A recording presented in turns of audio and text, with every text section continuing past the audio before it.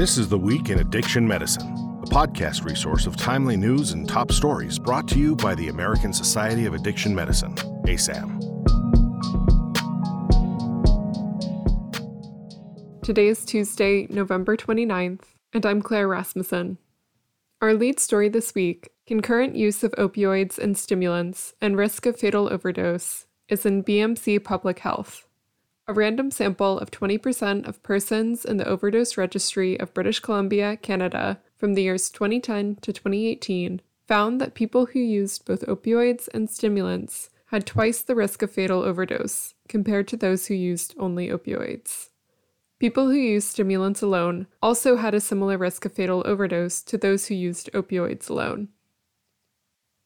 Next is a study in The Lancet Psychiatry, titled Mortality and Life Years Lost Following Subsequent Physical Comorbidity in People with Pre-Existing Substance Use Disorders. This retrospective cohort study investigated the risk of all-cause death and years lost following hospitalization in people with a previous hospitalization for a substance use disorder. Using Czech national health registries, the authors of this study found that individuals with a substance use disorder had an increased risk of death due to any cause after the onset of 26 in comparison to those without a substance use disorder.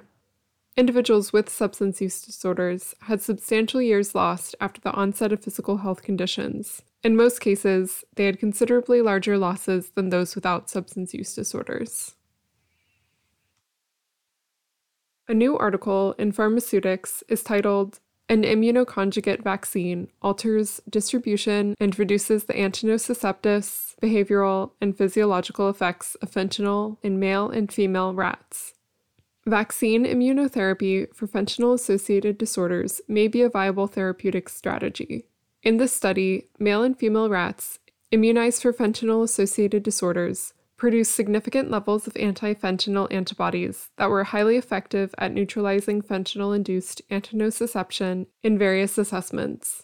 The vaccine also decreased fentanyl brain levels following drug administration. Immunization blocked fentanyl-induced, but not morphine-induced, rate-disrupting effects on schedule-controlled responding. These data support further clinical development of this vaccine to address opioid use disorder in humans. Next, we have an article in Substance Use and Misuse titled Perspectives on Medication Treatment for Opioid Use Disorder in Adolescents. While opioid use disorder among adolescents has increased, adolescents are less likely to access treatment, particularly medications for opioid use disorders. In this paper, the authors interviewed prescribers and non-prescribers who attended a learning series focused on treatment of adolescents to assess perceptions on providing medications for opioid use disorder to adolescents. While prescribers were overwhelmingly supportive of providing these medications to adolescents, non-prescribers were less likely to support these medications for adolescents. Major barriers reported were lack of training and experience, and increases in social work and mental health services that were needed to increase access. A new article in the Journal of Addiction Medicine is titled Take-Home Naloxone at Opioid Treatment Programs. In this commentary, the authors propose take-home naloxone and overdose education at all federally qualified opioid treatment programs. The authors hope that patients enrolled at an opioid treatment program can educate their social network about its benefits.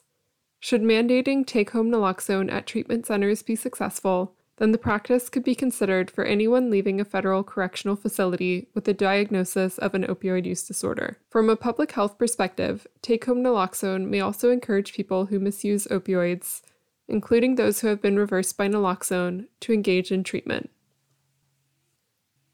The next article, titled Wastewater Analysis and Drug Consumption, is in La Clinica Terapeutica. This letter describes the use of wastewater screening for drug metabolites, a system that has been used in 33 cities in Italy to monitor the epidemiology of drug use.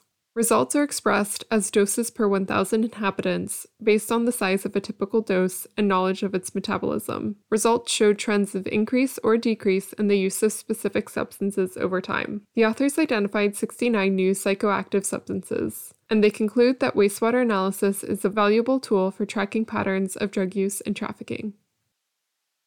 Our next study is in Addictive Behaviors, titled The Complex Nature of Human Operant Gambling Behavior Involving Slot Games. While operant conditioning is a well-studied etiology of excessive gambling, the authors argue that a more complex motivation exists. Current models do not account for people's perceptions of contingency and the relationship between their behavior and outcomes. In addition, people can modify schedules of rewards to which they are exposed, particularly on slot machines, by choosing the number of lines and amounts of bets. Finally, there's a potential role for negative reinforcement, specifically regret or anticipated regret about not placing a bet. Research is needed to better understand this complex behavior and to inform future interventions and policies. Our final article, titled Opioid Systems and Depression, is in Biological Psychiatry.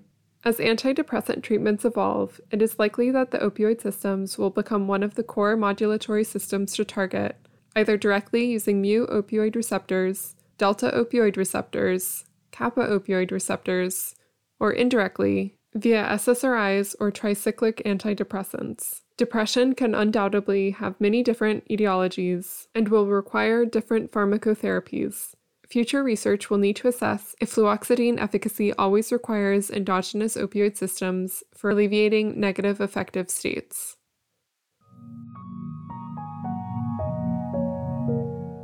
This concludes today's episode of This Week in Addiction Medicine. Remember to subscribe to the ASAM Weekly for more exclusive content and our editor's commentary, delivered every Tuesday.